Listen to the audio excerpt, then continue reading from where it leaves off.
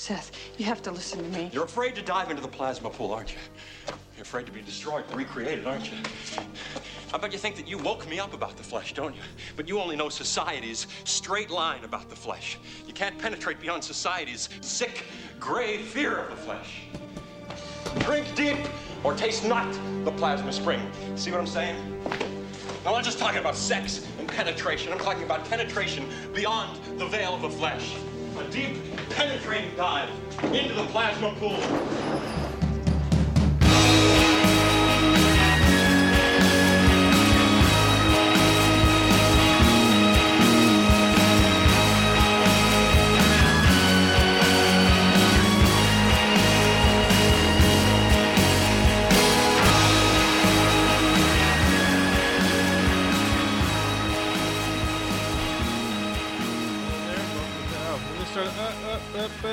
All right, now, hello there, and welcome to Pivotal Film. I am Tom Nolan. And I'm Mario Ponzio, and this is episode Disney Plus.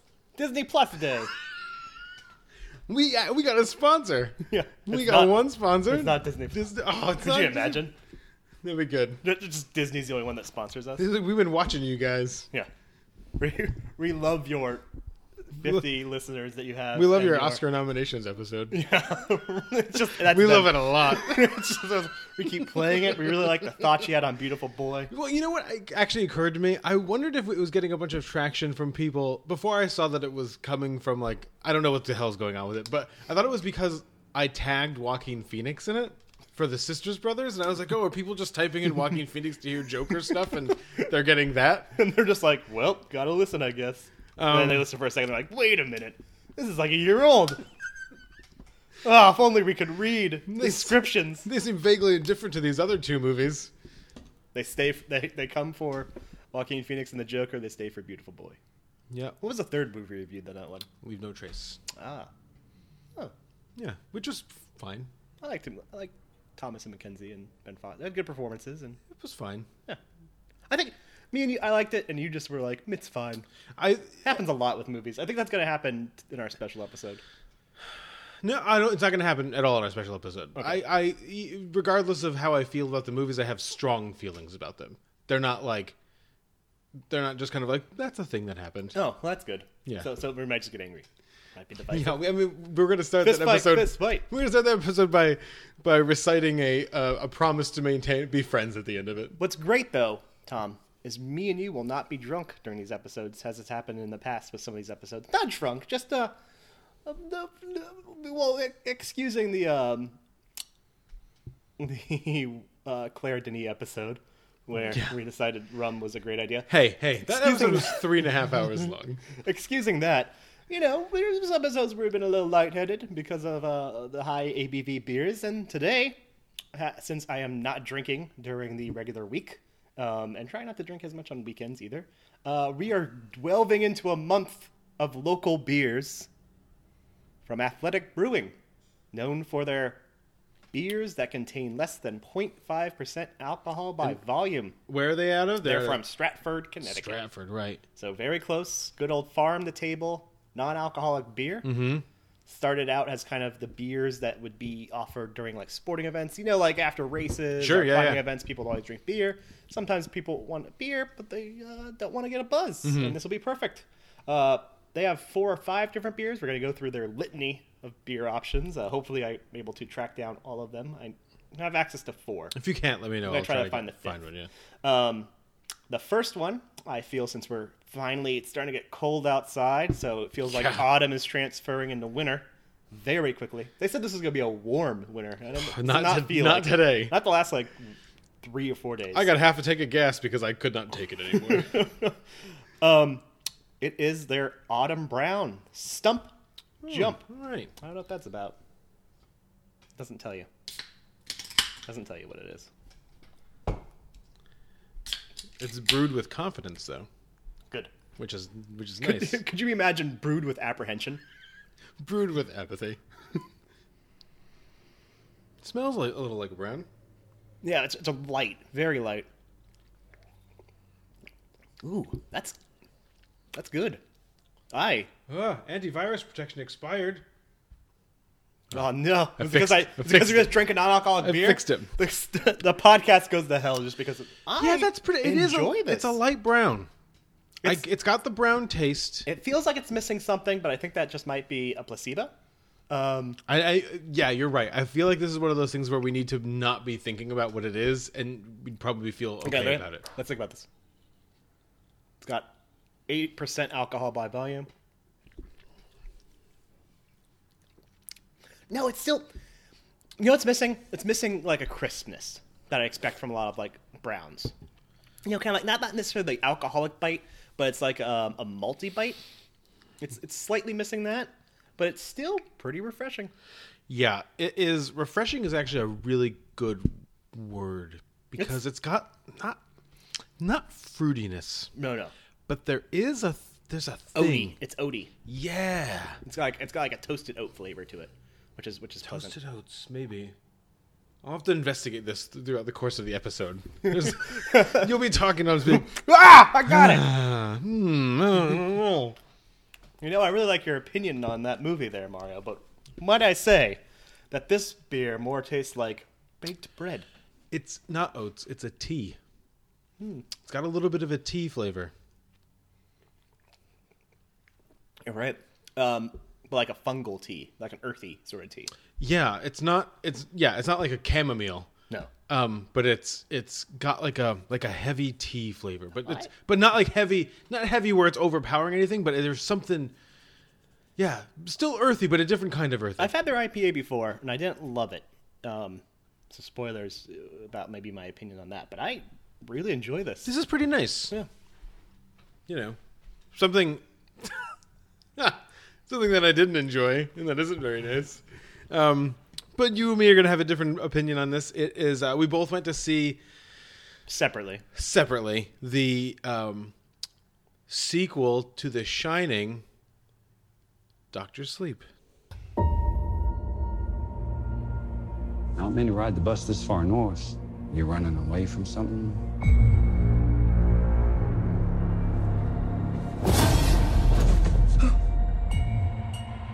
I'm running away from myself, I guess.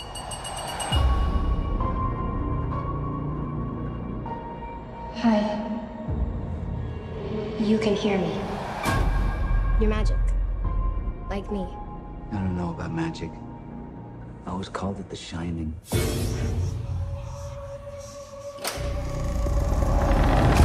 The world is a hungry place. A dangerous place.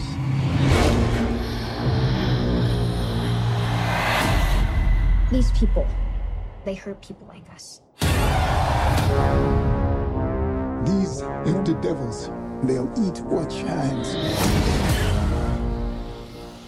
So the novel Dr. Sleep came out in 2014.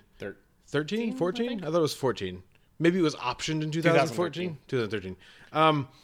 And we were both working at the bookstore, and I remember it being a really big deal that like The Shining was getting a sequel. And then it had to be 2013 because I remember it was like one of the last big books that came out. It was the winter of 2000. When I worked at it was like late fall, Yeah.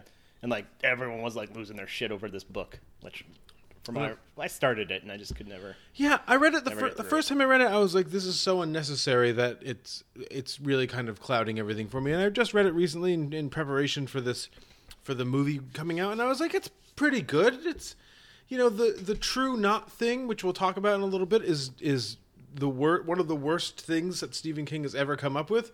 But all the direct Shining stuff, I thought was pretty good. You know, what I didn't like about I couldn't get through with the book, and it just bothered me was the cat stuff. And actually, that's one of the big things I don't like about this movie. Just like all that cat thing. Yeah, but the cat pisses thing me off. It seemed I don't know why. So stretched out and explained more, and when it has more of a feel to it, I think works better. When in this novel, it's just like, there's a cat. He knows when people are going to die. In the movie, Yeah. And then you see the cat a couple times, and then you never see the cat again. Mm-hmm. Just like you see him with two dead people, and then you never see him do Dr. Sleep thing again. The him I'm talking about is Dan Torrance. He is played by Ewan McGregor. He has, grown up to have a severe alcohol and drug problem, and when we meet him, he is in bed in mattress with sheet on it and covered in vomit with a woman. They were out late drinking. They bought a bunch of Coke. He wakes up. She threw up in the bed. He doesn't have any more money, and so he steals her money. But then a baby comes out, and he gives the babies a bag of Cheez-Its, puts it on the bed, and then cuts out of there. He ends up in New Hampshire, where he meets Billy Freeman, who takes him in. Billy Freeman's played by Cliff Curtis, who I like. Always like Cliff He's Curtis. one of those guys that you see him and you're just like, oh, what's that guy's name? What's that guy's name? What's that guy's name? Oh, yeah, Cliff Curtis. Oh, I always know it's Cliff Curtis. Yeah, I know. Now I will never forget it. But yeah, Cliff Curtis. Now, if you have a trivia question about Cliff Curtis, you got it locked down. There you go. And I felt bad for Cliff Curtis. He deserved to go the way he went. In real life. In another part of the country, there is a group of wandering travelers named the True Knot, led by Rose the Hat, played by Rebecca Ferguson, who is always wearing a hat. Because she's Rose the Hat. And big shirts. I mean, and it is in the nicest trailer, nicest Winnebago ever in the history of the universe, which is from the book. She has a very nice Winnebago in the book. They hunt people who shine, and they kill them painfully, purifying their shine, and then they eat that shine, which comes out of people in the form of like a breath. It can only be former Best Supporting Actor nominees. Yeah. Poor Jacob Tremblay. Poor guy. In that podcast I told you I was listening to before, it was the Big Picture, the Ringers movie podcast, and he was like, he said what I said watching the movie, which was like, there's got to be like 25 extra minutes of this Jacob Tremblay torture. Like, not him torturing, but like like a backstory for him. Like, it can't just start with like the baseball game. There's probably way more Jacob Tremblay stuff. It was The Predator. The Predator was a prequel. Yeah. You think so? Mm-hmm. Okay. But yeah, I just feel bad for him. He just keeps having to do this stuff. And Good Boys. So apparently he's great in Good Boys. Does this happen to him in that too? I don't think so. The other boys, they murder him. Yeah. The True Knot gets a whiff of this super powerful shine coming from New Hampshire. It's from this girl named Abra, played by Kylie Curran, who also has a relationship with Dan. They've been sending messages to each other for years, like a pen pal. But they're coming to get her, and Dan has got to stop it. And then a bunch of people die, which is just kind of how this movie works, because they got to get to Colorado. And this movie is not a direct sequel to Stephen King's book, The Shining. It is a direct sequel to Stanley Kubrick's film, The Shining. So they go back to the Overlook, and we'll talk about... In the book, the Overlook's burnt. The Overlook's gone, so they go to the place where the Overlook was. But it's like a... Where there's like a campground. campground. Overwatch and what, yeah. like the Overlook and Overlook, like an actual like park overlook. Yeah, there's right? like a campground, and there's a place where you can go and kind of look at the mountains, like a scenic view type thing. Yeah. So that's true to form. They end up there, and then Dan walks back through the Overlook. He has a weird conversation with Henry Thomas. Did you know that was Henry Thomas? Yeah. Well, because I had seen Gerald's Game, and Henry Thomas is. He looks like that now. He's a big part of. Oh, okay. Henry Thomas plays Jack Torrance, but as Lloyd the bartender, and he doesn't look anything like Jack Nicholson. He even gets to stumble around the Overlook a couple of times. What's great is you hear like about this like James Dean thing where they're CGI recreating James Dean for a movie. It's just like they should have just done that with Jack Nicholson. CGI James. Oh, I thought you meant CGI James Dean as Jack Nicholson. That'd been great. James Dean playing Jack Nicholson, yeah, and Peter Cushing. Just interchange them. Yeah, Grand Moff Tarkin just walks through, and they just look. Yeah, and then they kind of ape some shots from The Shining, which I kind of thought was clever and also disgusting at the same time. When like Dan's backing up the stairs with the axe, and Rose is kind of it's unnecessary. It's so on the nose and stupid, and then he hits her with the I mean, axe. from a and then he set falls down the design stairs. from actual set design, the reconstruction of some of Yeah, these shots, it looks good, and a lot of this movie does look good. But there's parts where you're just like, oh, I want for the first 2 hours, it's its own thing, kind of, yeah, pretty much. and then it just stops being its own thing and is like, hey, remember that movie? Mm-hmm.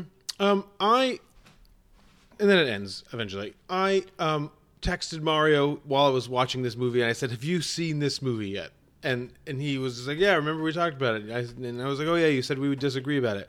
And then the text I sent him afterwards was that if I wasn't so interested in seeing how they resolved this Shining thing, I would leave. And that was like an hour and a half into the movie, and that was after they killed Jacob Tremblay's character. What's his name? I forget his name. The baseball Bradley Trevor. Yeah. And so it wasn't even I was so upset by that. I said on this podcast, I definitely said it to you a bunch of times. I probably said it to JP. I'm pretty sure I said it on this podcast. The thing that I wanted them to not do with this book was to just leave a bunch of it intact and not extract the meaning from it and make a coherent film out of the meanings. So Stephen King had a really good idea, I think, to make Dan Torrance really a ruined person. He spent his whole life trying to submerge The Shining underneath drugs and alcohol and women and everything he could put in front of it, he would do it. And then make the book ultimately is about his own personal redemption. Not the personal redemption that comes from what happened at the Overlook, but a redemption from the moment that they left the Overlook to the moment when he decides he needs to redeem himself. You know what I mean? From the moment that he takes that money from that woman and leaves the baby with the Cheez-Its on the vomity bed. Those two things are the bookends of his life. And he needs to refashion himself from the ashes of that experience. And that's what the book is about. And so that's where you get the Dr. Sleep stuff. His all those moments in the book where he's helping someone pass on to the other side. You get all these moments of atonement. They're not anything in this movie. It's just to justify calling it Dr. Sleep. Everything in this movie is extraneous, which is a problem because that means there's nothing left for it to be extraneous to.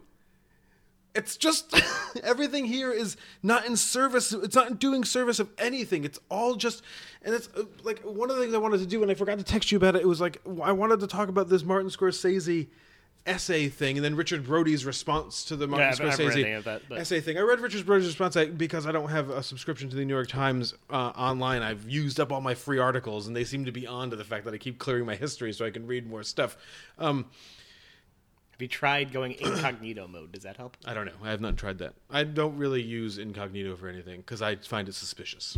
Me and my phone are not very close friends recently, so the movie business seems so obsessed with IP that they don't even really give a shit if we're making anything that makes any sense. So I think there's stuff in this movie that works, not in terms of the movie, but just looks kind of cool. You know what I mean? That was a good idea, or that shot was really nice, or this sequence was pretty nicely put together. But it's not because it doesn't do anything to help this movie be good or make sense. It's just cool. Rose the Hat, watching the world spin vertically, going through the clouds is really a cool thing. It was interesting. But then she flies. And then I don't care anymore. And then even when they get to the Shining stuff, all that stuff looks bad. I thought it was so funny when they were, when they show the opening shot of The Shining, but now it's dark, and it's made by computers. Yeah. The whole thing is made by computers. And Ewan McGregor walks up to the Overlook, and it's just him walking on front of a green screen, like up to a computer-generated Overlook, and they've got the aspect ratio all wrong. It's like, oh my God. Like, yes, Stephen King may have massive problems with like the Stanley Kubrick movie, but the Stanley Kubrick movie is in its way a masterpiece. Even if you don't like it, it is a I don't know anybody who doesn't like that movie. It's a cultural touchstone. You know what I mean? Like it is the thing. As somebody who vehemently dislikes that movie, I respect what it did. And he made it. And now we're in this period of history where you don't have to make anything. And it doesn't have to be any good. It can just be like, here's a bunch of stuff that happens. Wasn't that super scary? And it's attached to this IP. So you have to pay us $40 million. Or it's a box office flop. I mean, which it is. Which it was. That's worse than $40 million. But I feel like it has like a 74% on Rotten Tomatoes. And where does that come from? For me, it's ultimately kind of like a piece of fluff. It does feel really extraneous. But those moments that kind of look good are kind of... It's tonally consistent, too. Mm-hmm. It has, like, solid performances all around. Like, people are actually trying in this, which is kind of odd. Yeah, and I feel like it made me feel weird. Because, like, I wasn't sure why they were trying. Yeah, no, exactly. Because it is ultimately kind of just... For me, it just ended up being an entertaining... decent, not really a horror movie, because I would even doubt to call it horror. There's aspects of things kind of on the side that would be necessarily horrific, but it doesn't really do anything to kind of like portray itself truly as a horror movie. No, because it does so much effort in like giving the side of the true not. Like they almost in parts feel like the main characters themselves, you know? Well, like we're going to focus so much on the sense of like why they're doing what they're doing and their fears and trepidations about, the reasons why they're kind of trying to collect the shine. Like it kind of does a lot to necessarily humanize them. And so in that way it doesn't feel so much like a horror. It just feels kind of like a chase movie, like a midnight run sort of thing. Yeah. And I thought that was fine. Like it ultimately comes off as fine. And Mike Flanagan, for me, has been a pretty consistently good director. Mm-hmm. And there's some good shots in here. There's some really good, like, gore sequences. Like, that hand scene is fun. Hand scene is pretty good. He hates hands. That's, like, a thing in his movies. But to, like, the degree of comparing it to, like, what he's done before, like Gerald's Game, it doesn't feel like there's necessarily a lot of control here. I think even given its length, it's paced decently well. There's times where it kind of, like, lingers in that kind of, like, second act. Mm-hmm.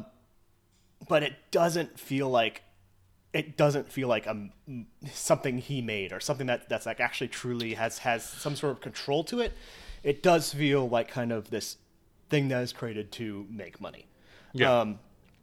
In that said, though, comparing it to the other two adaptations of Stephen King, I mean, this is why my expectations have been so like bottomed out this year. Mm-hmm. Actually, even the three I've seen, like In the Tall Grass, was that what it's called?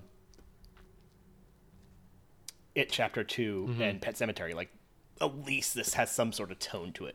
At least it's consistently an entertaining film. And so I kind of left there going like, that was okay. Mm-hmm. That's fine. I don't feel like I wasted my time. I don't feel like this was in huge disservice to whatever story is being presented. I don't like this story necessarily, but I don't. And so like I would say I have a hard time, criticizing those aspects just because I think the overall story of Dr. Sleep is ridiculous. Yeah. This entire chasing down and consuming the shine feels utterly stupid to me. Mm-hmm. But making an adaptation of a story I think is dumb. This is done competently. And it's like this is a competent production. So it doesn't frustrate me, it doesn't anger me. If you're into I guess if you're into like the continuation of Dr. Sleep or of The Shining, I think this does those things well. I think Flanagan's probably the right choice to have kind of recreated those images of The Shining if you felt a necessity or a need for a continuation, an extension of The Shining. Mm-hmm. I mean, really, you should just watch Room 237 because that's better than The Shining itself. Because fuck The Shining. One of these days, I think we got well enough into that with Room 237. That episode about my disdain of The Shining. In our Stephen King episodes.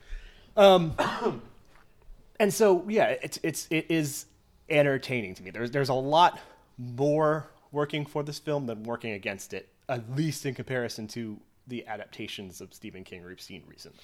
Yeah, and I guess my problem is that I'm coming at it from like a pure adaptation standpoint, and I'm stopped. This beer is getting better. It's a little better, yeah. And it started out pretty good. I get stopped. I've forgotten what we're drinking. Like, I've forgotten like the nature of what it is that we're drinking. I'm just kind of drinking it. Like I said before, the True Knot thing is one of the worst things that Stephen King has ever come up with in his whole life. And I think he gets really stuck in this, I need to pit my hero against some not cosmic entity, although the True Knot could be considered because they've been around for so long or whatever. They kind of I noticed that in this, and I don't know if that is touched upon Dr. Sleep, but there's like the entire line where like Kaz Wheel is mentioned in this. And that like kind of like line. Yeah, and then he's number 19 on the team, and he takes the TET transportation bus. So is that like? And there's Lamerck Industries. But is there a real attachment in Dr. Sleep to? No. Dark Tower, or is this Nope. kind of thrown in there? Yup. Okay. Yeah, Mario. I mean, I kind of was wondering that because I kind of saw that and I was like, oh, this is probably gonna piss off because somebody Tom. from Warner Brothers walked into the a meeting one day and was like, "Hey, Mike, we need to get how many Easter eggs we have in here? The kids really like Easter eggs." Yeah, I didn't know if there was like some bigger part with the True Knot tied to Dark Tower. But that's there's no. The thing that sucks about the whole True Knot thing is that when you were reading The Shining, you weren't thinking to yourself like... Is that it's not a pretzel company? Yeah. The True Knot pretzel company? Huh? Not the Hop Knot, no. Oh, God. Thank God. You weren't thinking to yourself, oh my God, I wonder if there's a whole culture of, like, people that shine. He kind of explained it that, like, lots of people have a shine. So the idea that there's, like, a group... Like, and in the book, it's a pretty big group, and they get the measles, and they all die from the measles. They don't all just get shot. And then some of them die of cancer later. Like, instantaneously die of cancer in Dr. Sleep. But in the parts of the True Yeah, because it's just supposed to be like things catching up to them? Well, like no, because it's... steam Well, running out? so when Bradley is unvaccinated. So he has the measles. Jenny McCarthy's kid? So, yeah, he's Jenny McCarthy's kid. So he has the measles, so when they take in his steam... A bunch of them get the measles. What? And then... Shut up. It's just what it is. I'm just telling you what happens in the book. Let's not go into it. Are you saying measles is some sort of like cosmic disease? I don't know. But no, because they're so old and their systems are so fragile. I'm just getting there. But then later... So the way the book resolves itself in terms of like the True Knot that just leaves Rose the Hat is that... Abra's grandmother, who they mention in the movie for literally no reason, because she's a big part of the book and nothing in the movie, so why mention her? She goes to the retirement place the hospice that Dan works at, and then Dan, when she dies, Dan consumes her steam and then puts it in one of those boxes. And that steam has cancer in it. And then when he gets to the place where the True Knot is in Colorado, he unleashes the cancer from the box and then blows it out into their faces, and they all get cancer, except for Rose the Hat, who's not there. What do you think about that, Mario? What do you think about that? I don't know. Okay, but this is my problem, is that Stephen King feels like he needs to pit his heroes against this larger-than-life villainous force. And he doesn't trust himself, I don't think, anymore, except for a couple of times here or there. I think Revival is one of those times where for a little bit he trusted himself. And then he got to the end. 11/22/63 was one of those times where he trusted himself to just... The book can be the experience of one person trying to grow without having... While experiencing something like extrasensory or extraordinary, without having to like make it a like someone's trying to kill me thing. And that's where I think where this book and this movie's flaw is that Mike Flanagan probably recognized that and was probably unable to make a choice where he was going to leave a lot of this garbage out. And if he's going to leave a lot of this garbage in, he has to leave a lot of this garbage in. So like there's no real reason for them to even get Snakebite Andy in the beginning of the movie, because we've met them. Why not just show them killing people? Like, why bother showing us how you ritually indoctrinate someone into the thing? Why bother saying we're turning them? Why bother trying to kind of half-assedly establish this mythology of this group if you're not going to actually establish the mythology of the group? If that mythology of the group is not going to matter, because in the end, Cliff Curtis and Ewan McGregor are just going to shoot them all from behind trees. You know what I mean? Yeah. It just doesn't. I'm just so. It's just so. It's so upsetting to me, and I definitely shouldn't be so upset, but I am, and there's nothing I could do about it. It bums me out. I just find it funny. You have an emotional response to this, and my response to it is just like, it was a movie that I watched. I'm really getting frustrated with crap. I'm finding it very hard to deal with. And I think it's the podcast's fault.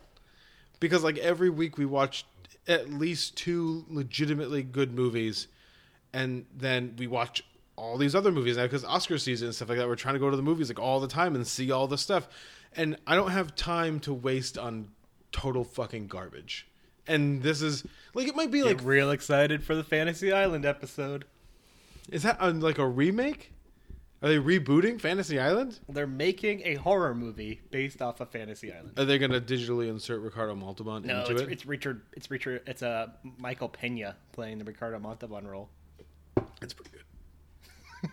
I can do that. Can they give him Ricardo Montalban's face and just have Michael Pena do the voice? Now this is going to be the conversation in every movie. Like, are they just going to digitally insert this person's face onto them? Ricardo Montalban faked his death. Everyone knows this. Do you think he did? Mm-hmm. We have to do it after we finish this podcast, like the series of them. We'll do a conspiracy theory episode about Ricardo podcast about Ricardo Montalban. Just about that, yeah. Yep. I mean, everyone thought he died at Naked Gun, but clearly that wasn't him. No, it wasn't. All right. Well, on that note, we'll be right back with our number 41s.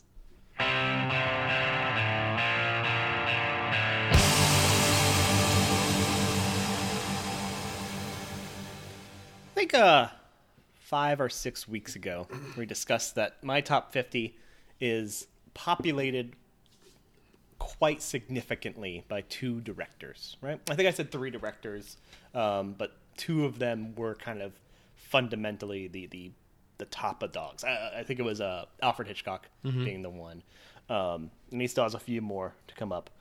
But in terms of being in the top 50, and especially given the timeline, these directors would be the ones that kind of proliferated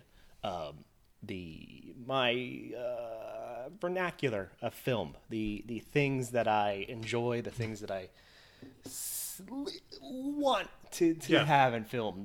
When they are replicated or honored in other films, I find myself gravitating toward those movies.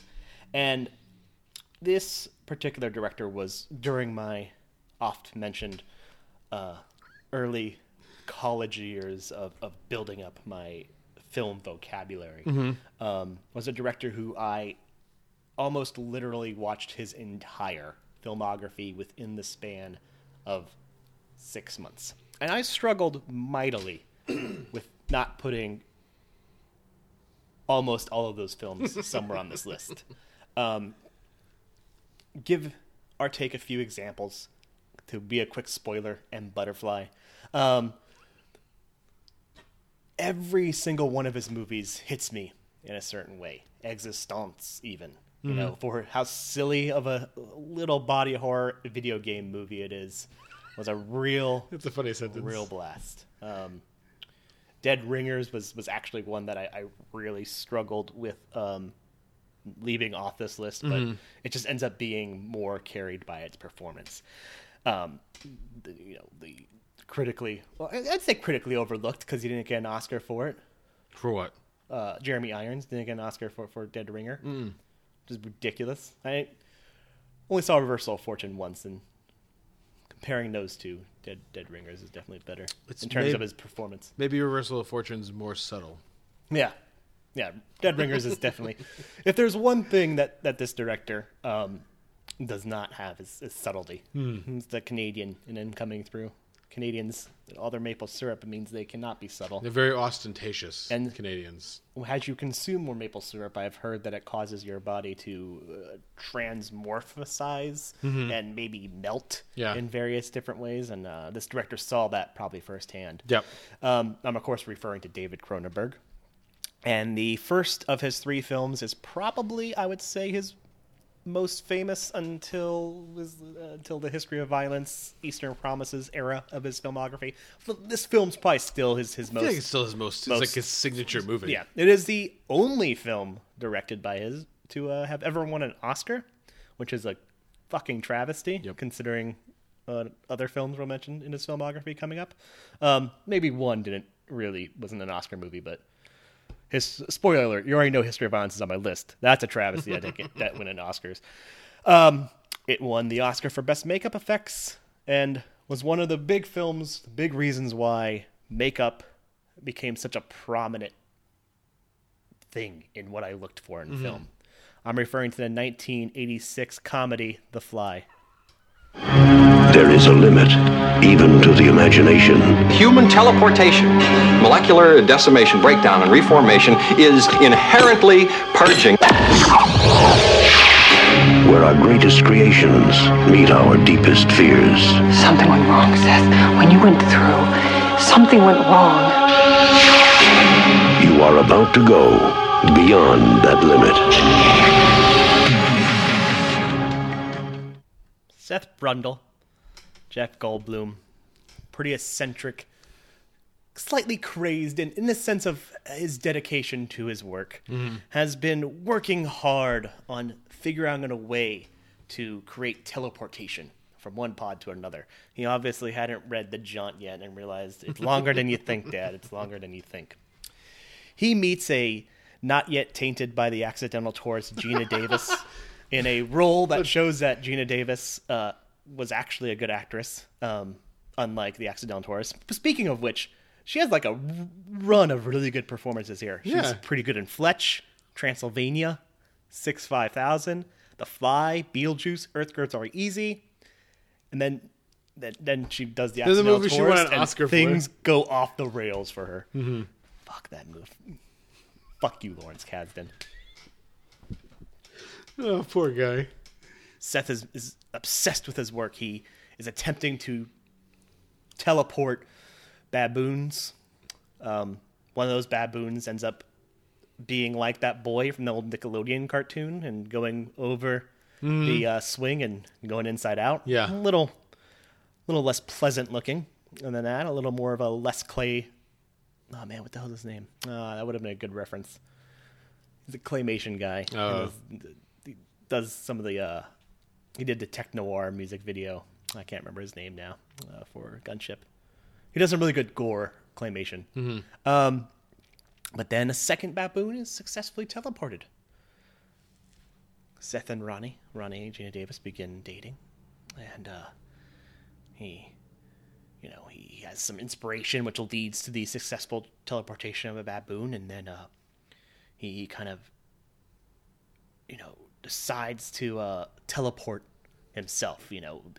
She kind of, is going to, he really needs it to be done perfectly. And he does. And it works out just well, just great. From a standpoint of being able to teleport yourself, teleport a single item of matter, it works out well. Unfortunately, his QC was a little shitty. And he did not have a means by which to determine that something else maybe didn't enter the Well, he saw pod. it, didn't he? I think he does, but then he doesn't like realize it until later. Yeah. You know, that great sequence where he like nice old 1980s RoboCop style, you know, computer graphics showing there's a picture of a fly in this data matrix.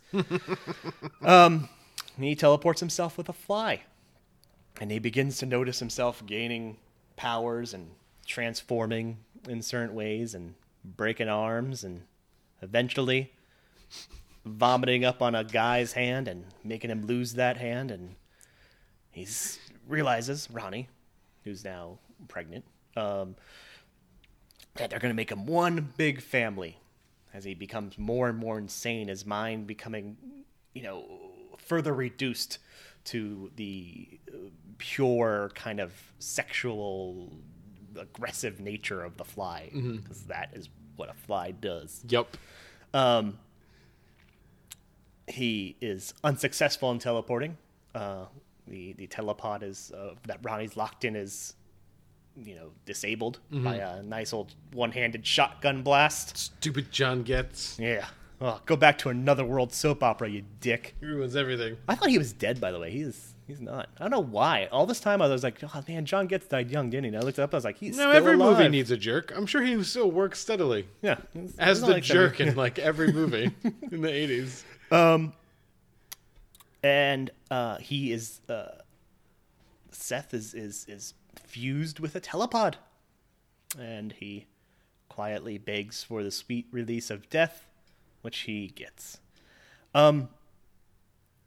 This film for me is most notably on my list because it is the thing that made me look at makeup effects and make me really, I mean, this and a movie that comes up way later, a certain Steven Spielberg movie with a lot of good makeup effects Hook. in its early part. Yeah, it's definitely Hook. Made me really appreciate practical effects, and another Cronenberg movie, which we'll be talking about in literally 2 weeks, does the same thing. But this is a film that created an obsession with really good gore effects and really concentrate effects, and that has made me to this day stand by the idea that, you know, the Oscars have at one point said, you know what, yep, we can really respond to that. You know, it made me realize, like, why don't we still do that? Why are we giving, like, was it Golden Compass a makeup Oscar and not, I think it was Golden Compass. Was it Golden Compass? I couldn't remember what one in 2004, and not Passion of the Christ. Yeah. For, you know. I don't know if that was Golden Compass, but yeah. I don't think it was Golden Compass. It might have been. Golden Compass was another conversation we had. I think been that won Lemony Best Snicket. Visual Effects. It did win Best Visual Effects. So I think that's over 2007. something else, something stupid. But I think the amazing thing about these makeup effects is that they're all, they're so well done that like he can still act in them. Yeah, exactly. It's expressive. And I talked a few, a while ago about The Thing also being another movie that really kind of like grew my appreciation of makeup effects. But this is different in that he can act through them. And even that there's still an expressiveness in what I can only assume is the animatronic aspect of that final Brundle fly. That there's still like an emotion. You know, you could, and that scene is actually kind of pretty heartbreaking. It's pretty depressing. And like that being also the choice to make that also the final scene to not continue on is one of the things I always love about Cronenberg. And rewatching this made me realize like Cronenberg knows how the fuck to like, I mean, this is edited by Ronald Sanders. But Cronenberg knows how to tell like a concise story. And Ronald Sanders would go on to do most of his films. So like the two of them working together. I mean, he edited History of Violence and Eastern Promises. And yeah, I think he did all of his. I think he's done all of his movies. There's nothing in here that is extraneous or unneeded, unlike Dr. Sleep.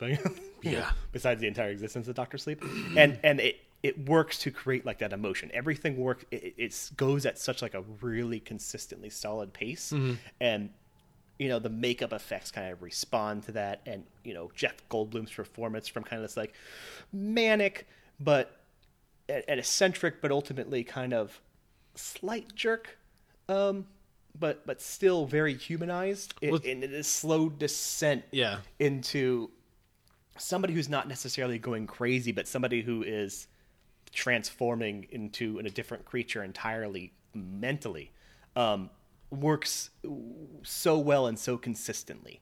And that's the thing that like really drives this film for me, is just it's so consistent. Mm-hmm. It has this downward tragic sort of progression. Ultimately it's just a tragedy of a film that a lot of times, and especially like in body horror or films of this, I want to compare it to something that's a modern kind of like horror, like something like Slither. Mm-hmm. Where like Michael, it's a James Gunn movie. I don't know if you ever saw it. Like Michael Rooker is like gets attacked by some sort of bug alien. It's kind of like a Night of the Creeps sort of tale. Mm-hmm. But it's kind of inconsistent with his progression into like this monstrous alien being. Mm-hmm. And that happens often in like people transforming into some sort of monster creature.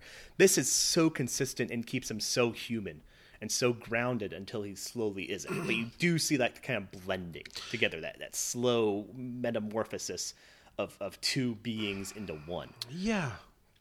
And like everything is working towards that ultimate goal, from the performances, from, the screenplay, which is written by Charles Edward Pogue and Cronenberg, to, ultimately to the makeup effects, as it slowly progresses to that like great final true transformation where everything just melts off and he becomes this animatronic sort of fly. Yeah. I think it's like a testament to Cronenberg. I don't think we don't talk enough about Cronenberg, because Cronenberg went through like that really brief period where he was a very, very significant like modern director. Like I'm not talking about The Fly and the other movies. I'm talking about like The History of Violence, Eastern Promises kind of era. Where like we all thought his style changed because he wasn't doing The Fly anymore. He was doing like more human things. But I think the thing that is to keep in mind with thinking about Cronenberg, and I think The Fly is a really good example, is that even when she tells him that she's pregnant, and he is pretty far down the rabbit hole there, and he wants her to have that baby. And part of me is just kind of like, well, clearly she's not going to have that baby. But his character is so consistently strange, like through the whole thing, that you're just like, well, maybe he would ask, like he would want her to have the baby. And like, I know he wants her to have the baby because he wants to meld the, I think perfect family. Yeah. Or there's the impression that he wants to have that baby because, he needs his like genetic code. I feel like they said he needs a genetic code. He needs like to get the fly out of his genetic code. He needs to splice himself with something that has more of his genetic code, so he needs a baby. But I also think he just kind of wants to have a baby, and he's such a weirdo that you're kind of like, well, maybe he does want a baby, and that makes him like way more human than he has at that point in the movie we have any right to feel about him. We should not feel any sympathy for him, but when he melts John Getz's hand, you're kind of like, all right, yeah, he's gonna get out of here. You have it. You know that coming. Oh yeah, you are still going after I melted your hand. I'm gonna melt your shin now. In the grossest like vomit scene ever in the history of movies.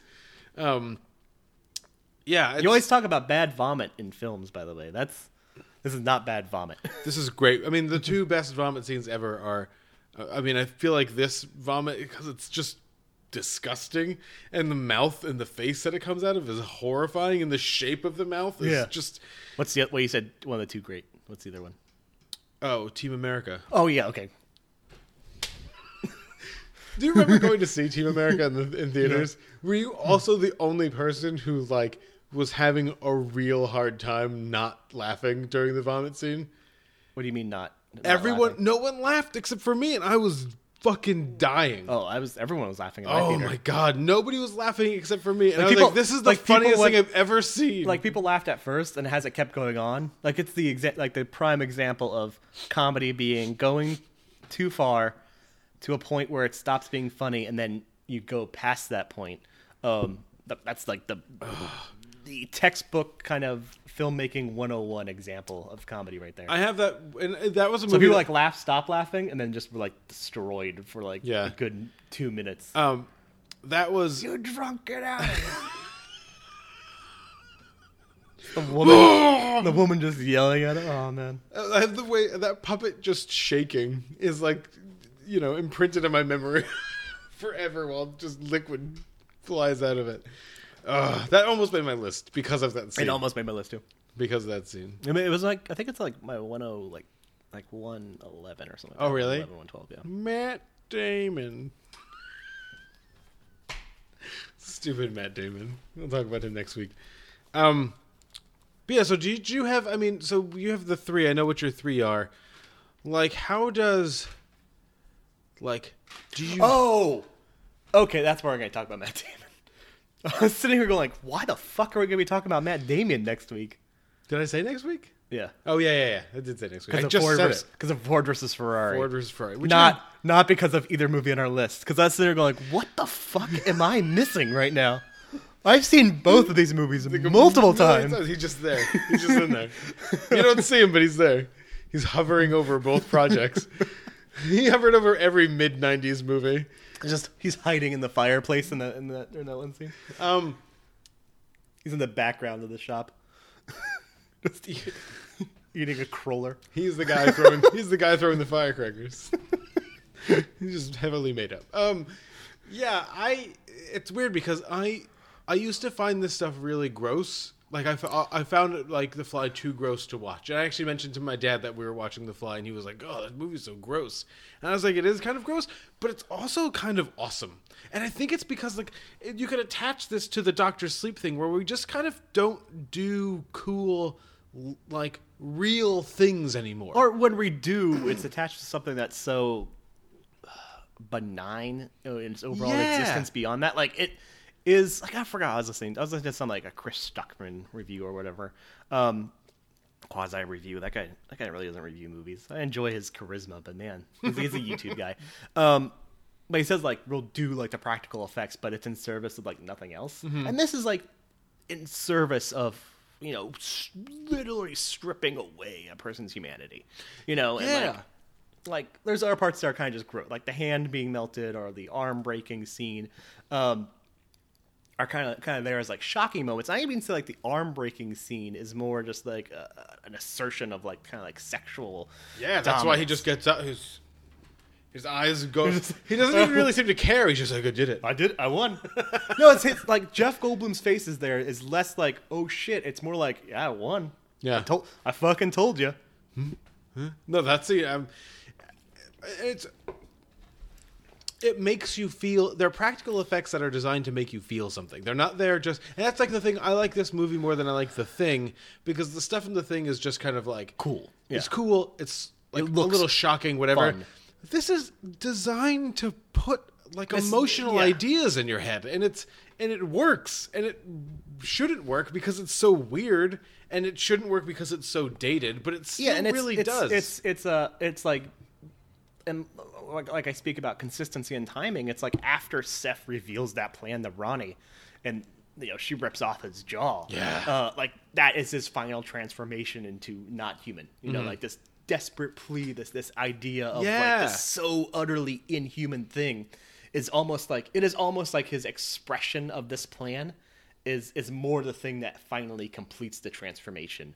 Less, more so than just like it being physiologically what was going to happen, but just the fact that he spiritually says this thing and like expresses this awful thing is what makes him no longer a man. Well, it's just great because you could read a metaphor into that stuff if you really wanted to. You know what I mean? Like you can look at it and say, like he's been kind of cloistered from society his whole life. He's been like an outcast. He's weird. Like he works by himself and this abandoned looking warehouse type thing or whatever, and then she rejects him, like the person that was kind of he thought was gonna not reject him, that hadn't been rejecting him, like rejects him, and then he becomes like totally something else.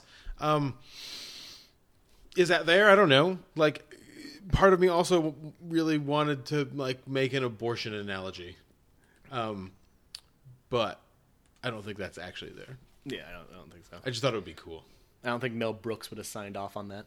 I'm not sure about that, Mario. I'm sure he would have. He probably Don't you love that he produced this? Yeah, but it makes a lot of sense. He probably thought it was hilarious. Yeah. Which is actually true. There are some like great moments of comedy in Like this. when his teeth fall out. Or like, yeah, exactly. And he's When just his like, teeth fall out, or just the coffee scene where he's like excitedly like explaining how his atoms have been cleansed, like this new age, new wave sort of idea of like, I'm just like pure now, and like you just see Ronnie kind of staring at him as his cup, and like the camera keeps going back to the coffee to show you how much sugar there is. There is in it. And it's like just like somebody who's come so out of touch with reality at that point. Well, and he just how he keeps wanting people to go in the machine so they could keep up with him. He wants to be part of something. He doesn't want to be alone anymore. He's but yeah, I mean, all the reaction shots after he does like the exercises are really kind of the best thing Jeff Goldblum ever did with his face. It's just curiosity plus amazement. Plus, like, a weird confidence. Like, yeah, I could do all the gymnastics things. I could do them all. And he doesn't even realize that Ron is watching him. He's just like, huh? It's great. They probably just shot that incognito. Jeff Goldblum was probably just doing all that shit himself. He's got the body for it, man. He's got the body for it. And his looks pants are all the way up past his belly button. That's how you wear pants, right? I think so. Especially when you're going to jump into the plasma pool. Mm-hmm. Yeah, for sure. All right. We'll be right back with Tom's very similar number 41.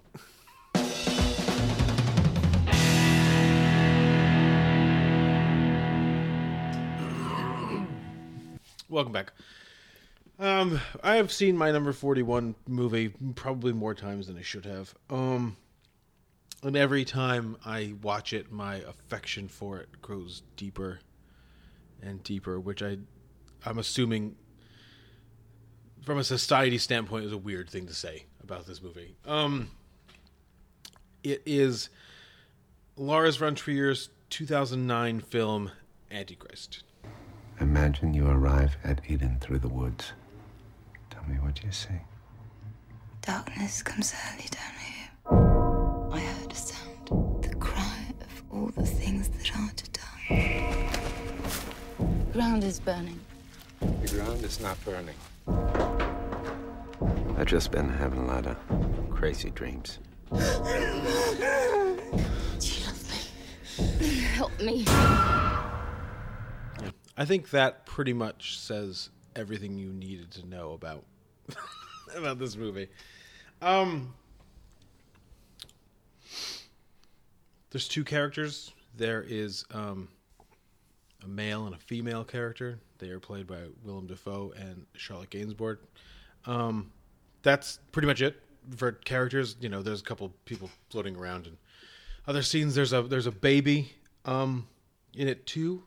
We see him mostly in flashbacks because at the very beginning of the movie, the baby falls out a window while his parents are having very passionate sex in the bathroom, in the shower, on the scale, on the sink, then move over to the bed.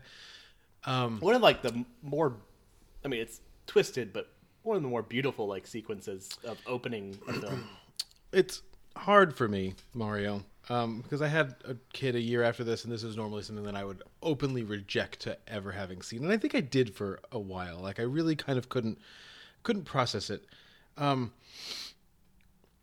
I can't not watch it because it's amazing. It's weirdly amazing. This movie has a weird power over me. Do you have movies like that you can't really say why, but you just kind of want to keep watching them over and over and over again. I want to re-see things from this movie constantly. Yeah, nothing that's anti. Right, nothing which is a big deal. So when I watch this movie again, we have it's on the Criterion, it's a Criterion movie, so it's on the Criterion channel. I couldn't watch it at night while everyone in my house was sleeping because I just felt weird about it. Like I was like, I don't want to expose like anybody in my house to this. Except for the fact that I kind of do want to expose everybody to certain parts of this really insanely beautiful movie. So these the baby falls out the window, and Charlotte Gainsbourg characters goes through a tremendous grieving process in which she is institutionalized. But her husband is a therapist and thinks he knows better than her doctors, so he brings her home and tries to do a kind of exposure therapy where the things that really make her afraid and that are producing like this anxiety in her, he exposes her to them, and through that he will cure her. And I don't know why I said cure. And the thing she says that she's most afraid of, or the place that she says she feels most exposed, is this cabin in the woods that they call Eden. And so they go there. And then we get some, through some flashbacks, we get all these scenes about why she might have had a problem being there. But in between, when they're on the train on their way to wherever Eden is, it's supposed to take place in Washington, but I believe it was filmed in Sweden or Denmark. It had to have been, because he never... he doesn't travel, yeah, but it was one of those countries. There is... Germany. It was like... Oh, Germany. There is the most amazing... When they're on the train, and he's like, oh, you should prepare yourself for when you're going to get... For when you get there. He's asks her to... Imagine herself going to Eden and tell him what she's doing. And at the time I hadn't seen anything like it, which is the ultra slow motion of like a backlit Charlotte Gainsbourg walking across that bridge, and then the slow motion of her like descent into that kind of blighted looking forest with all the fog, and then that ultra slow motion shot from the foxhole, where it's just foggy and it's just roots and trees, and it is completely and utterly mesmerizing. I'm not sure he couldn't have made it up. I don't think it's a technique that he made it up, but now he uses it all the time. When he was in his Dogma 95 stuff, he didn't use it ever. Like, he didn't use it in Breaking the Waves. He didn't use it in Dancer in the Dark. I don't think he didn't use it in Dogville or Manderley, I don't think, although I haven't seen all of Manderley. But in 2009, he comes out with Antichrist, and now this is what he does. The whole amazing ending scene of the house that Jack built that, takes place, his descent into hell, is punctuated with these ultra slow motion, like perfectly composed and lit painting-like shots of, Matt Dillon and what's his name? Now I can't think Bruno of it. Getz. Bruno Getz. Their descent into hell. Verge. It blew my fucking mind. It blew my mind. I can't even really express it enough. A lot of, they go through some therapy things. There's some revelations about like certain aspects of what she's supposed to been doing research on, the killing of witches, the killing of women. Some revelations come out. Some things happen, and then some of the most awful, violent shit in movies happens to these two people. And I guess we'll get there when we talk about it. And I don't care. Like, I should be pushed away from it, and a lot of people were really pushed away from this film. But every time I watch it, I want to go deeper into it. It's like, and I was thinking about this when I was thinking about the, preparing for this episode. It is like it's like a novel that you've read a bunch of times, but you kind of always keep finding like a sentence to kind of process that changes the way that you think about it. And this keeps happening for me with this movie, and since we started this podcast, I've watched it 3 times. Actually, it's funny because the file that I use for my list, because I types things and I've been keeping a list. The first movie that I watched when we started doing this thing, the whole process, was Antichrist. And so the file is actually just labeled Antichrist because it was just a whole page of notes about Antichrist. To the point where like the titles, those handmade titles, and that score, which is there's not a lot of score, just kind of this vaguely industrial, like boom, and then like some groaning sounds. It's just fascinating, and it does all the things that I feel like I want movies to do, which is like create a visceral reaction in me, for there to be like a mystery, not like a murder mystery, you know what I mean, like a whodunit, but like a sense that beyond this film is information that I need to have. Decoding the film will lead me towards like a greater understanding of like the universe. That's what this, I mean, that's for me, Antichrist seems to be that. And from doing a bunch of research on Lars von Trier, I've tended to thinking that we had this it's like the same nature of the conversation we had about the House of Jackbow. This seems vaguely autobiographical. This seems like a really large metaphor for a person who's struggling through depression and anxiety and it's mental health. It's the first of his depression. Yeah. Trilogy. So it's this one, Melancholia, and then Nymphomaniac. Still don't know Nymphomaniac's connection. Like, Nymphomaniac feels tonally so different. Well, so I feel like we had this I feel like I mentioned this during House of Jackbow. My theory on it is that this is a struggle movie, Melancholia is a resignation movie, and Nymphomaniac is a movie about when resignation doesn't lead to death, it doesn't fucking matter anymore. And you just you just tear the lid off your life, and you just try to kill yourself however you feel like you can kill yourself. Like, physically or mentally. And he's not going to just, it's not going to be a series of things, but every interaction that she has with one of those people is a way to like a self-erasure. It's kind of like a post-annihilation. Yeah. How you deal with yourself after annihilating yourself. Mm-hmm. Does that make sense? To that point where, like, so if you look at it, I want to hear what do you think about it, though? Before I go into like decoding the metaphor and stuff like that. Keep going. Okay, but like, so if you look at it, Willem Dafoe comes off as like, he's a therapist. He's analytical. Like, he's dispassionate.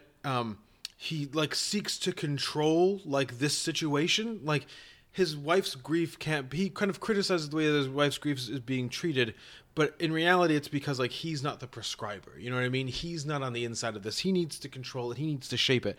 And then she is passionate and is emotional.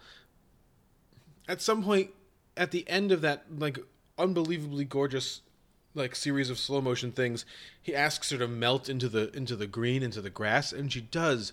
And it signals her relationship to the females that we're going to see later in the movie. The bodies like twisted around the roots of that tree, or the bodies twisted around like just piled inside the earth when Willem Dafoe walks away from the cabin after he's choked Charlotte Gainsbourg to death. Or the women that are climbing the hill in that most unbelievable one of the most unbelievable final scenes I've ever seen. Or the animals that are there, because they're all females also. Like, two of them have given birth, and they're like, half misbirthed kids, just like falling out of them, like with the one falling out of the deer, and then like the fox like tearing at itself. I'm assuming the bird is probably also a mother as well. And there is an aligning of these two ideas where one of them is going to kill the other one. And then the more passionate one, the female, the one who can recognize in herself what makes her happy and what makes her sad, what gives her pleasure and what kills joy for her, reacts against her own happiness. So in the end, when she, which is just horrible, she, cuts off her clitoris with a pair of scissors. But right before that, she has that thought of her child falling out the window, and she sees it, and she doesn't do anything about it because she's in pleasure right then. So it's almost like she's condemning herself for choosing pleasure over her son. But you also get the sense that like she maybe wanted that to happen, and she's recognizing something evil in herself, something innate in herself, in her own her femaleness, as like Willem Dafoe kind of confronts her about. In the movie, you're supposed to be doing research on how these people were killed, and you're saying that they were evil, and it's just like going to therapy, and you try to murder an aspect of yourself to be a better person, but then in the end, he murders that aspect of himself, but then all those things just consume him at the end. He's standing on that hill, and then out of nowhere, those like totally faceless women just walk up and down the hill and consume him. And I think that's where you get to Melancholia after that, which is where like, well, what am I supposed to do here? You know what I mean? Like I tried to do all these things to kill this urge inside myself, to kill these ideas, but I can't. They're just a part. They're just a part of me. I can't escape it. And I don't know. It just seems impossibly deep, and it seems I find like a tremendous amount of empathy for someone who like the culture says I should not have any empathy for. In Lars von Trier, because he's an idiot in a lot of ways. Like he says stupid shit that I don't agree with. But I also think that he is like a suffering human being and is using his art as an outlet for his suffering, and to think about his suffering, and to like almost play act ameliorating that suffering.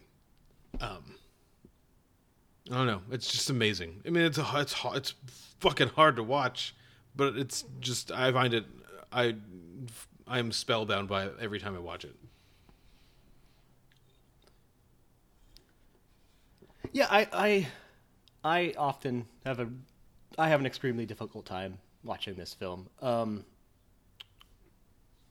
In terms of something like House That Jack Built, which I kind of see kind of almost as like a sister feature to this, but a lot of the same kind of tonal things it's doing in terms of controversy or in terms of perceived misogyny. I feel similarities, but there's a certain kind of lightness at parts to House That Jack Built and comedy, however dark, that and pulling it, still also pulling back at points. Like when it goes far, it's punctuated by breaths. This is kind of unrelenting in hauntingly beautiful shots, like that tree shot you mentioned when they're having sex on the next against the tree and you see the hands and all that. Like that's just intensely both horrific and beautiful.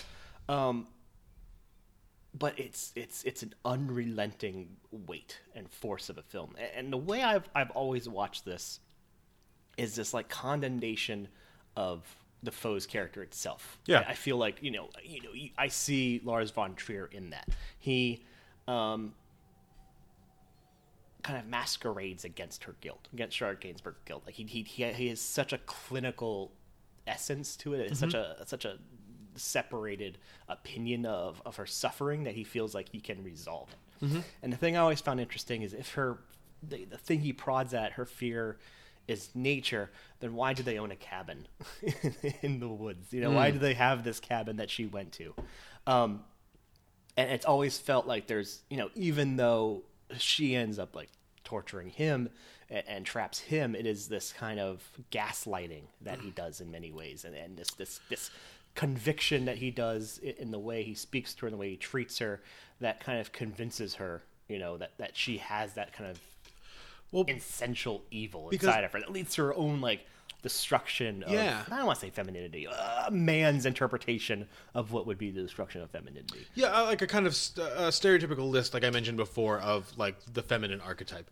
But Because Lars von Trier is a dude, and yeah, he's like, oh, a clitoris is like what a woman But is. I think right? he's also trying to, because it's a metaphor, he's also like using very obvious signals, like, you know, these are two halves of like a thing. But like, it's interesting that in like the end of chapter 2, after she ends up kind of being cured, you know what I mean? Like, she has like a good night's sleep and she comes out and she's cured. She can like walk on the bridge, and he doesn't know what to do with her anymore. You know what I mean? Like, he's actually had very little probably to do with her being cured, or being cured as it were.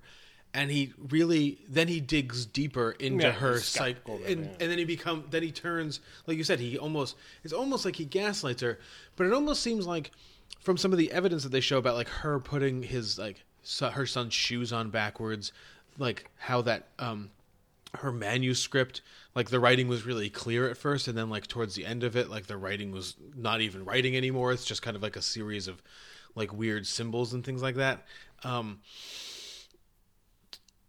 You get the impression that it's like an innate thing, and she understands it better than he does. She's maybe been masquerading certain like aspects of her true nature to kind of fit in with like normal society, but she understands. And I think that's where that the child cry, like it's the sound of everything dying. She understands better than he does, like how life works. You know what I mean? And how nature, what nature really is, and like who we really are as people. And we are unfortunate people as people. We do very terrible things to each other. And you actually mentioned, like as you said in the beginning, asked me like, is there a film I kind of keep coming back to and digging into? Despite like if I find it like horrific or why I keep coming back to it. And for me, it's kind of a similar vein, but it's William S. Burroughs' Naked Lunch. Like that's an unpleasant read. But there's so many things in that kind of feel like the true nature of what people would do. Yeah. Especially when pushed to the brink of addiction or drug use or repressed sexuality. That it rings true, and it rings like there's a deeper element of showing something that fiction often tries to push to the outside, you know. And that's the thing about this, is like it feels it's resoundingly true, it's resoundingly earnest, but it is an unpleasant experience. Like it never relents. And I guess that's kind of like almost the nice thing about, as Von Trier's been going through this process almost, it feels like his films are breathing more. Like even like House That Jack Built or Melancholia, despite like still being in the depths of like kind of the sins and dredges of man. Not so much Melancholia, but like that's more metaphorical in its kind of nature. But like House That Jack Built, it feels like there's a little more of an artifice and like kind of like a fiction to that. Well, and it feels like there's a separation from what is like what he's been. But like that's like this almost was his like. It felt like this was like the depths of it, the true working out of. Right. Well, that's the whole. I think that's the point of House That Jack Built, isn't it? Like it's about art. It's about that separation. It's about like this is not real life. This is just art, and I can do anything I want, but it's still just like a movie. Yeah. But the utterly breathtaking scenes in Antichrist are not the same breathtaking scenes as House at Jack Built. Like, oh, absolutely not. You feel some relief from House at Jack Built towards the end of it, because you think he's going to get what he deserves, and then you start seeing some beautiful stuff, but you know he's going to hell. He gets denied the Elysian Fields. You know, he cries. He just goes all the way down. Maybe goes further down than he was going to go initially. Yeah, exactly. So you get there's a weight that's kind of lifted off of what's expected of you as a viewer, like as you get closer to the end of the movie. And I mean, he's just going to shoot those 5 people in the head. Like after everything he's done to everybody, like you've seen him do to everybody else, that's like the best possible outcome that like that those people can expect, because so many people got it so much worse than they are going to get it. And the cops are coming. But I think what you said is really like how the movies that really, and the art that really kind of speaks to me are the movies that kind of push away that artifice and just try to deal with some kind of a truth. Either they're doing it crazily or surreally or like really obliquely, metaphorically. It's like, we're both really kind of excited to see The Painted Bird later at some point, and I feel like the Kaczynski book in and of itself, I think, speaks to an aspect of like World War II that people don't really think. And a lot of the reviews for Painted Bird kind of paint it in a similar light as this, and as like House That Jack Built. Mm-hmm. I think people try to portray like aspects of life as too controlled and too preordained and too premeditated, when in reality, life is like super chaos. And that's the thing about this film. That's almost like beyond kind of the startling imagery. It is so erratic in it as it progresses. Yeah. Like it becomes increasingly disjointed of a film. It becomes just a series at points.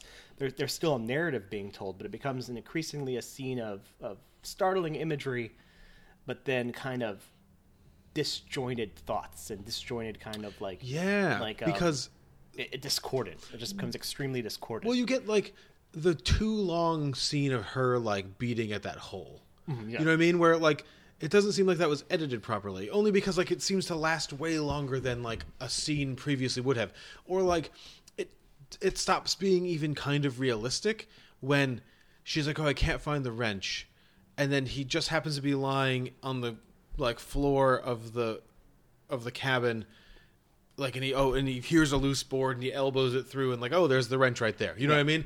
Like these things just kind of start cropping up that make it feel more dreamlike and less realistic. But I think that's okay. But it's just hard. It's a hard movie. It doesn't always.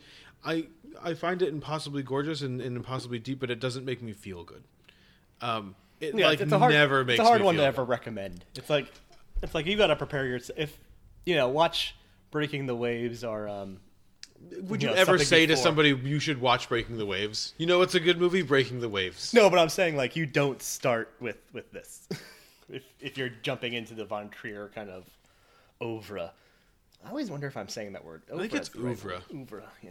You don't jump into the filmography of Lars You don't von jump Trier into the and start with this. Von Trier plasma pool. You start with like Dogville, I guess. Yeah, you start with Dogville because it's got the most famous people in it. But it's like the most like accessible, almost, even of his films. Yeah, despite the fact that it's all done on a There's no set, soundstage yeah. and just with tape and everyone's shitting all over Nicole Kidman for the whole movie. But it's like at least like a. I don't know. Imagery wise, it's not hard. It's emotionally hard, but not. I think that it's not an assault on all senses. And I don't think we need to. I don't think I like necessarily need. But I think 41 is interesting here because there's movies higher up on my list that make me feel shitty, but they don't make me feel shitty in the way that this movie makes me feel. This movie reveals like aspects. 18. Your 18 makes you feel a little shitty. Movie we already talked about recently. No. No, but like there's parts, there's parts of my number one that make me feel like total garbage. Oh, parts? But not in like why am I doing this way? In like an emotional, like if you did something bad to someone you love type of way. You know what I mean? Well, where it's exactly. It's like wrinkling your heart, and it. But that's your number one does that always. But that's but to me that stuff is thrilling. Like that's just a movie. Like this isn't actually happening to me. It's just a movie. But your number one's like a washboard. It's like get it all. I can't even fucking take that movie. That movie. So you remember how you said like after a certain point in one of the movies we're going to talk about, we talked about earlier in the week, or I guess in Jojo Rabbit, how you were just kind of like that's it. Like you just. That movie, it's like very early on in the movie, and I'm just like, it's just like right here, like there's just tears, like just always behind my face for like the whole thing. But yeah, Antichrist, Mario. That's the last Von Trier movie. Yeah, that we'll talk about on this podcast, unless he puts out another movie, which I don't think he's going to. No, he will. I mean, but not in the next year. So we might still be doing this podcast, though. Like I said, there's other pivotal things to talk it about. looks like we're set up to end this thing in 2021. We're going to do another Oscar podcast after 2019, and there's a Paul Thomas Anderson movie coming out in 2021. Is there? Yeah, he's doing like a 1970s high school movie. Fuck. I can't take this shit, man. Why's I got to do this stuff? And I think our Nutu's movie comes out in 2021. Is that like a 1960s high school movie? It's a separate piece. Oh my god. Could you imagine if he did a separate piece? I mean, it would be amazing. I don't want to see that. Leonardo DiCaprio and Tom Hardy. De-aged. DiCaprio actually breaks his leg and dies from getting bone marrow into his bloodstream. And Tom Hardy just does the Revenant voice. Yeah. He just comes right off the Peaky Blinders set. That'll be good. All right, that's it. Anything else? Well, if you have some opinions about Lars von Trier, you can tweet us those opinions at twitter.com/filmpivotal. Or you can send I always like how you do this breath of like, I gotta do this shit. It's funny because when I started doing... I feel like we should just pre-record this and just... I know, we should. But it's also, people expect it to be extemporaneous. Increasingly going like, send an email to pivotalfilmpodcast@gmail.com if you have Lars von Trier thoughts. Just if you have Lars von Trier thoughts. Yeah, if you have any thoughts, don't tell us. No one has said any thoughts about anything, so we literally just want to hear Lars von Trier thoughts. Or you can go to pivotalfilm.com, and there's a list of the movies that we talked about, and a list of the beers that we drank, and how to subscribe to the podcast, and how to get to our Twitter. But yeah, we're gonna, more new movies next week. 40 is a big one. 40 is gonna be huge. It's gonna be a long one. So yeah, next week. Until next week, see a movie, drink a beer, and